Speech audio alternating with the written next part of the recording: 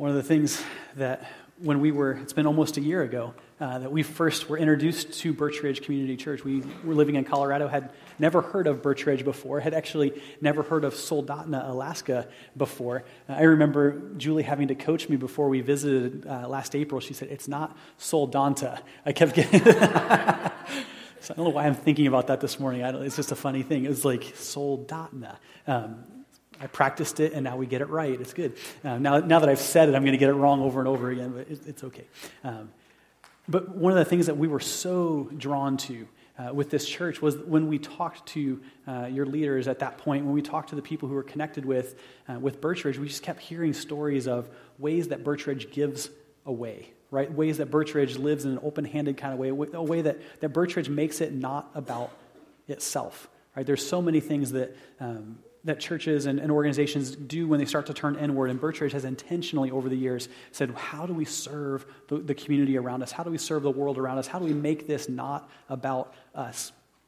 And here at Birch Ridge now we're in a new season, and we continue to move forward into the future that God has in front of us. And we continue to say, how do we make it not about us? How do we make it not about us? And this month, this whole focus on share the love, part of what we're doing is just really making sure we make that clear, really saying here are the different ways that as a church we've got to hold the line on these things, because it matters that we give away. It matters that we're open-handed with what God has placed in our hands.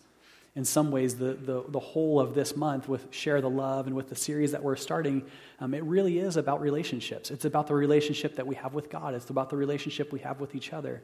It's about the relationship that we have with the community around us. And what does it mean for Birch Ridge to exist in this place, to be open-handed and generous for the community, for the people that we walk with.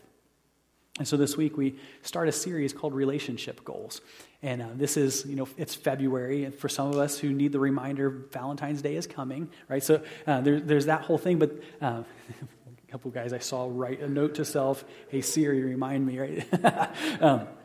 Funny, my iPad actually responded to that. Now I'm reminded too. This is good. But this is not just a series about romance, right? This is not a series about how to be a better spouse. It's not a series about how to find a spouse. It's not any of those kinds of things. It's about the relationships that we have, the way that the orientation that we have in relationship is affected. We are so consistent. I don't know if you have noticed this. We are so consistent in our relationships. And what I mean by that is the relationships that we have with other people we tend to operate in that way, in the same way that we operate with God. So you take forgiveness. We're going to talk about forgiveness in a few weeks.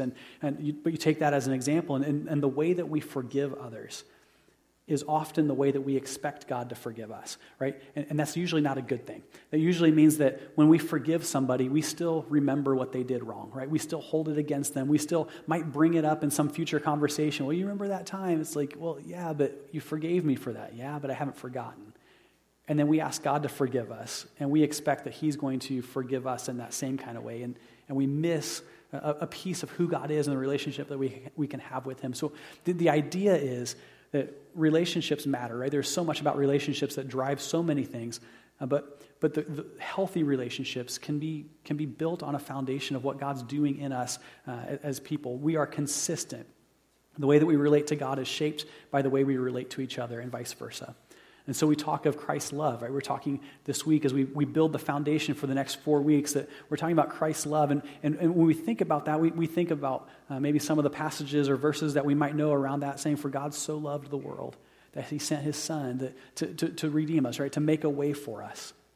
But we have that salvation story of Christ's love, or God's love for us. But there's also Jesus turning to His disciples and turning to those people who are gathering around Him and saying, "A new command I give you. Love one another as I have loved you." Right? That with the dawning of the new that came with Jesus showing up on the scene, that it wasn't not just a salvation story. It was a salvation story, but it was also a way of living, or it was also a way of loving. So it's this tension that exists between this is our salvation story, but it's also a better way that's been made for us. And so the question is, how do we lean in, and how do we learn? How do we allow our relationships to be marked primarily by our relationship with God, that becomes the thing that drives the other relationships that we have. The problem is as human beings, we are wired in a particular kind of way. And often, especially in relationships, we are driven by fear. And you could write, if you're writing notes, you could say we're at our most toxic when we're driven by fear, right? It doesn't matter what relationship we're talking about. If it's driven by fear, we're probably going to behave in toxic kind of ways in every relationship. John, in 1 John, writes this: there is no fear in love, but perfect love drives out fear, because fear has to do with punishment. The one who fears is not made perfect in love. When we operate relationally in fear, when we operate and allow fear to be the thing that drives us within relationships with God, relationship with each other, relationship with the world around us, when we allow fear to be the thing that drives us, it starts to mess with our sense of identity. It starts to mess with our view of other people. And we start asking questions like, does God even love me? Right? Does God love me? Because we look at circumstances, or we look at our own brokenness, and we say, how could it be that we hear that, this general sense that God loves us, right? For God so loved the world. But then we don't translate that or apply that to our own lives, and we miss that when God says that he loved the world, that means that he loves us too. So we ask ourselves questions like, does God love me? Or maybe we look and we're talking about this playing out in the world around us. Does God love the person in front of me? Or we may not ask the question that exact way, but we might think of it in these kinds of terms, because if God doesn't love that person, right? If they might be a person who has disqualified themselves in some way that we're imagining this is not God saying this is us saying this, that if we can imagine that God doesn't love that person, then we might be off the hook too, right? That if it's a hard person or a difficult person for us to love, that if God doesn't love them, then we're off the hook too. We spend our lives, when we're driven by fear, trying to understand what the parameters are, because we want to stay within those parameters, and we want to know who might be outside of those parameters. So we ask questions like, does God love me? Does God love the person in front of me? And if so, how could we know, right? How can we have the confidence that goes with that? And that's all ways that are driven by fear. Fear relationally leads us to being guarded, right? That's the outcome of operating in a fearful kind of way, that we live in a guarded kind of way. We may be familiar with the golden rule. It says this, that we treat others as we want to be treated, right? So how do we operate relationally? You look, and it's, Jesus said it, and many, many cultures over history have had something very, very similar to this. It says, so you want to know how you operate relationally? You treat other people like you want to be treated, as you would want to be treated. The problem is when you inject fear, when you inject a sense of being guarded into our relationships, then it actually changes the way that we would actually live this out. And so I'm going to propose that we understand it in a different kind of way, that if you have like the golden rule, which is the right way and the good way, then the guarded rule, right, the way that's driven by fear would be this, that we treat others as we expect to be treated.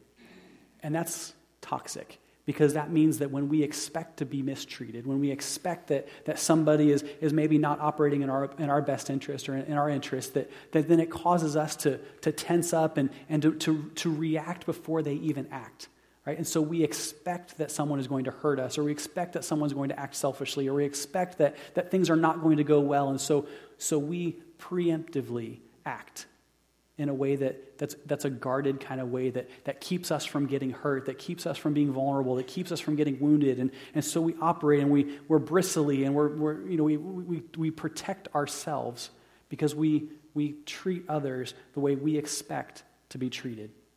So the question is, how do we fight that? Right? How do we fight that kind of gravitational pull? Paul, as we're going to look in 1 Corinthians 13, Paul has a way. He says this, that maybe we should get the right relationship first. And that's the relationship that we have with God, the relationship that we have with God through Jesus Christ. So Paul says, keep our eyes on Christ. Get that primary relationship right, and then operate relationally from there. Right? So then when we talk about the relationships that we have with other people, that it's primarily that we're in a healthy and good relationship with God. And then from there, then we have relationships with others. But our security and our safety and the things that would cause us to operate in fear are mitigated in the sense that our relationship is primarily with God first. That's the foundation on which we operate relationally.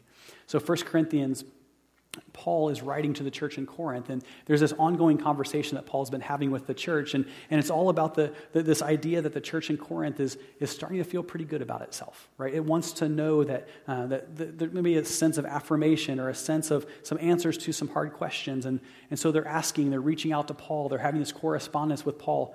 And Paul doesn't just give them affirmation, doesn't just give them the answers that they're looking for, but he gives them a way to live.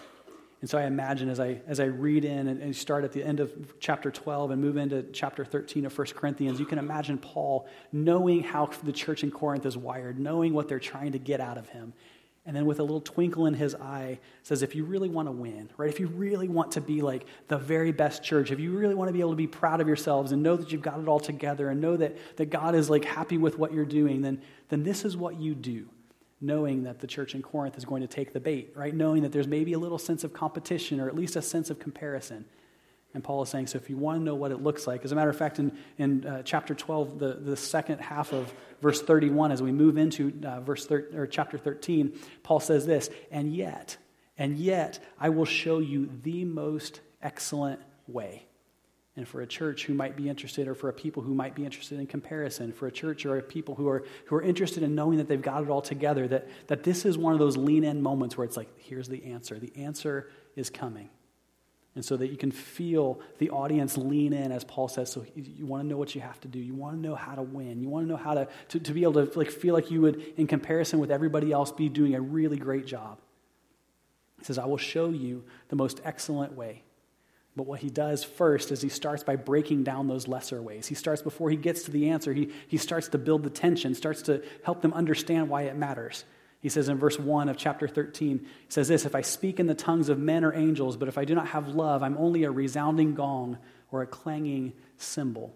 If I speak in tongues, for some of the people that would have gathered, or for the church at that moment in history, would have seen those kinds of behaviors as evidence of spiritual maturity, as evidence of God getting a hold of people in a special kind of way. But Paul says, if I do those things, this outward sign of this transformation that God is doing in me, this outward sign of a seal of approval that God has placed on me, if I do that but I don't have love, then I'm just a cymbal that strikes once and then the sound fades. Paul is speaking of a particular kind of love, this agape love, which means it's not a romantic love, it's not anything like that. It's this care for the one that's beloved, right? That I have concern for, care for, I actually care about you. Paul continues in verse 2, if I have the gift of prophecy and can fathom all the mysteries and all knowledge, and if I have faith that can move mountains, but I do not have love, I am nothing. Right, Paul is listing now all the things that might make somebody a somebody in a Christian community, right? That somebody could have a gift of prophecy, that they would have a special insight into what God is doing, that seems like they have a way of understanding even the most mysterious things that God is up to. That if they have faith that's made evidence by the moving of mountains, like as Jesus described, that even if I have all those things, or even if I do all of those things, if I'm not driven by love, or if they're not driven by love, that they become meaningless. Fear, by the way, as we look at this reality, fear often manifests as comparison or competition within a community, and it's toxic. Paul continues, verse 3, if I give all I possess to the poor and give over my body to hardship that I may boast, right? But I do not have love, I gain nothing. Paul says, even if I posture myself in a way that when everyone looks at me is like, wow, that is so sacrificial. That's so good that he's doing all those kinds of things, that there's just such an evidence of Paul being so selfless and so willing to give of himself. But he says, if I don't do it out of love, right? If I don't have love, then I gain nothing. In other words, the whole system collapses without love. And so as a people, we have to get this right. This is what Paul is saying to the church in Corinth as he's building his case, as he's breaking down the lesser ways of understanding what the most excellent way is. He says, without love, the whole system collapses. We have to get this right. We have to get this right. But the problem is it's so much easier. I don't know if you've noticed this about life in general. It's a whole lot easier to get it wrong than to get it right. If we're going to drift in a particular direction, it's not probably towards getting it right. It's so much easier to get it wrong. In our fallen nature, we're wired to get it wrong because we make it about ourselves, right? To understand that even when I give to the poor or give my body over to hardship, it becomes, as Paul is saying, that he may boast. But if I don't have love, I gain nothing. Without love, the whole system collapses. But now Paul turns and begins to give the picture of the most excellent way. He begins to give them a glimpse of what the bullseye really is. He said, if you're going to live in a certain way, if you're going to live in a way that's consistent with what God's calling you to, then this is what that looks like. In this passage we're about to move into, it's a passage that many of us maybe have heard when we've attended weddings because we talk about what love is. Right? We start to think about what that looks like. And so we look at this passage and often we can hear it in terms of a wedding ceremony or to understand what marriage looks like. but it's so much deeper. I mean, marriage is the manifestation of what love is for each other. The way that we operate within our marriages is marked by these kinds of things, but it's a much broader picture of what love actually is. This is speaking of the way that Christ operates, the love that God has for us, and for us then as a people to try and reflect what that looks like. Paul writes this: love is patient, love is kind, it does not envy, it does not boast, it is not proud. It does not dishonor others. It's not self-seeking. It's not easily angered. It keeps no record of wrongs.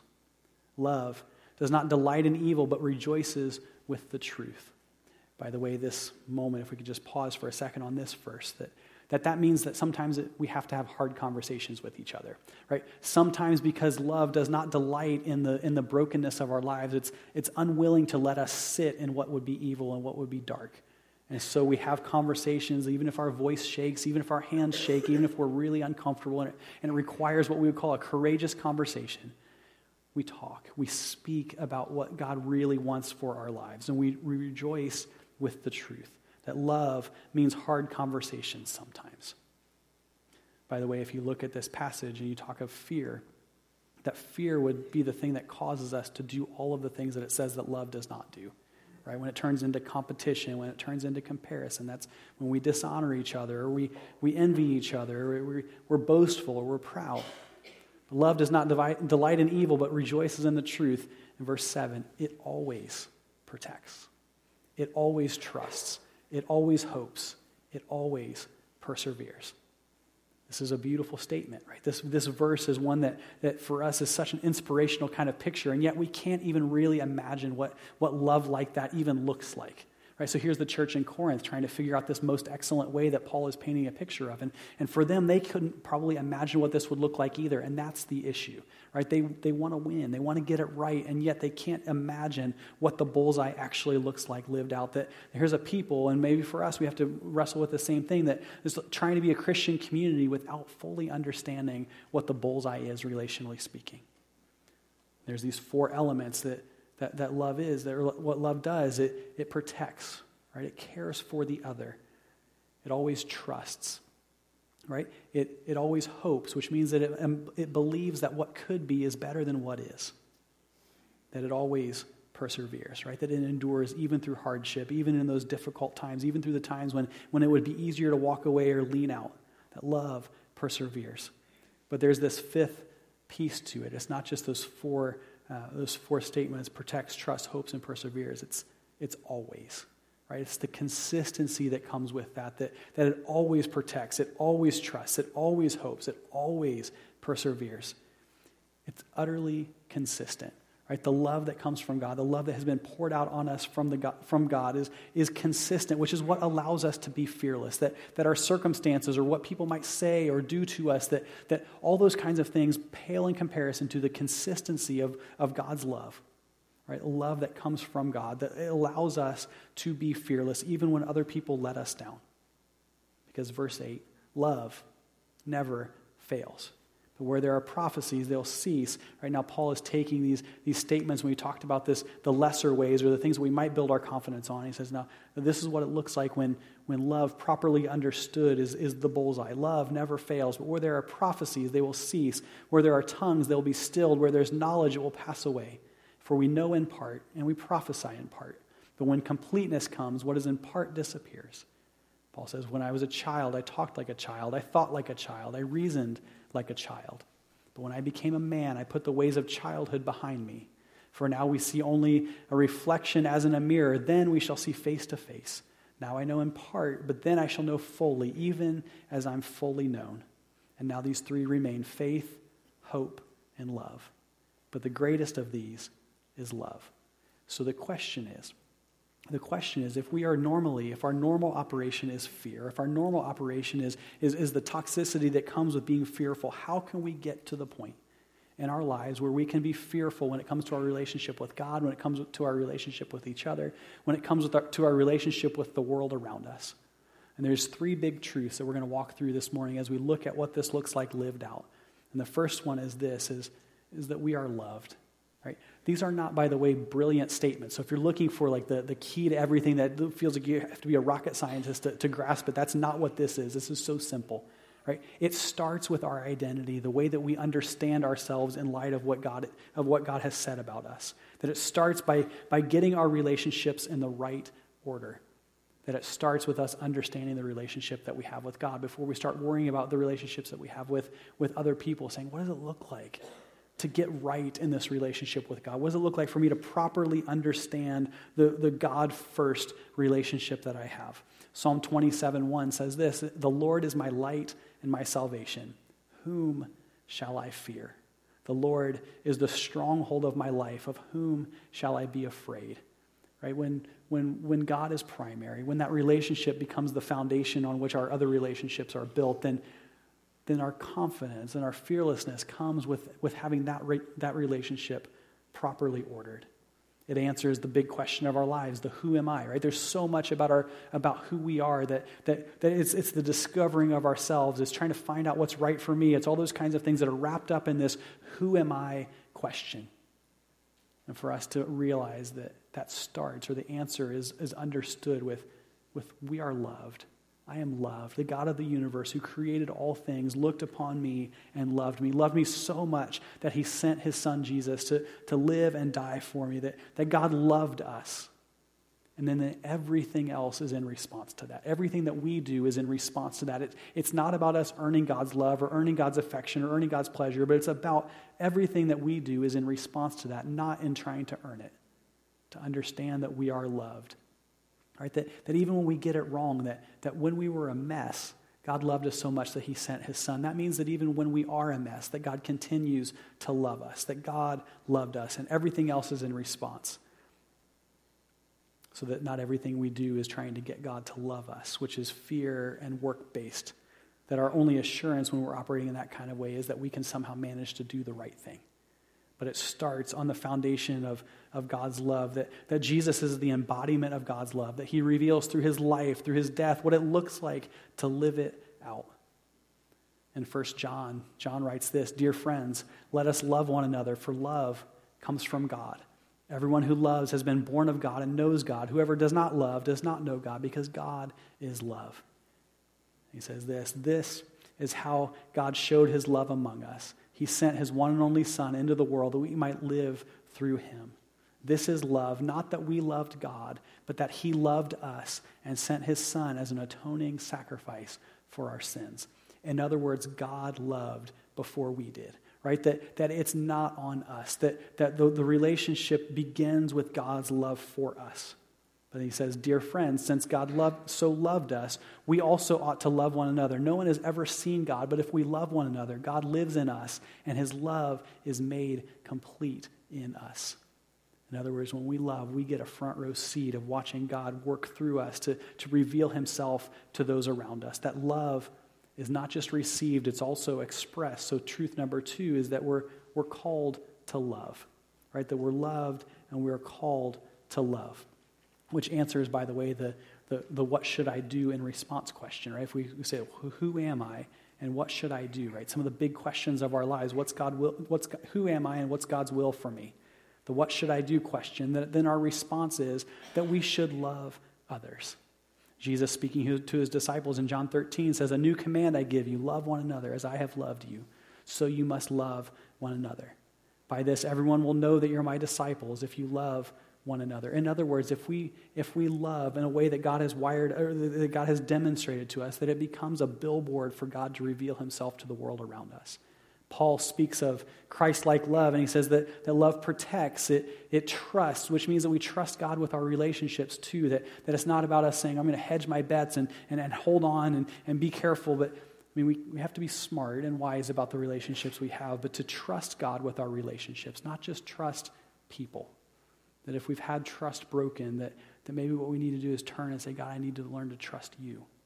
I'm going to trust you, and then I'm going to let you love through me, because if you love people around me and I'm not sure I can muster that in me, then I'm just going to do everything I can to learn how to love God well. And then say, God, I'm going to need you to love the world through me.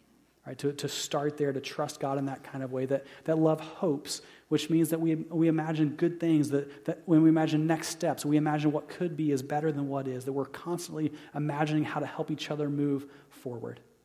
That love perseveres, which means that when it gets difficult, when things get hard, that we don't give up, because love doesn't fail.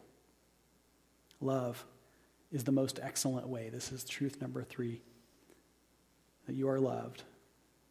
You're called to love, and love is the most excellent way. If our goal, right, if the bullseye of our lives is to be like Jesus, then the reality is the only way to get there is Jesus, through his transforming work in us, that we'll never be able to love like Paul describes without God transforming us along the way, step by step by step. For us to understand what this might look like, for us to understand in a very real sense what this bullseye actually is, if we're called to love like Christ, then we need to understand what the love of Christ actually looks like. And so we look at verses 4 to 7 in 1 Corinthians 13, and we take where it says love and we replace that word with Jesus. When it says this, that Jesus is patient. Jesus is kind. He does not envy. He does not boast. He is not proud. He does not dishonor others. He's not self-seeking. He's not easily angered. He keeps no record of wrongs. Jesus does not delight in evil, but rejoices with the truth. He always protects, always trusts, always hopes, always perseveres. It's the bullseye. That's Christ's love for us, to understand what that looks like, but to take it the next step forward this morning to say, what does it look like for us to live and love like that? For us to understand what the bullseye really is. We talk about these clarifying kind of statements to say, this is what we are called to imagine a life lived towards a bullseye, to say at the end of my life, if nothing else is said of me, then that I lived this out well. What would that even sound like?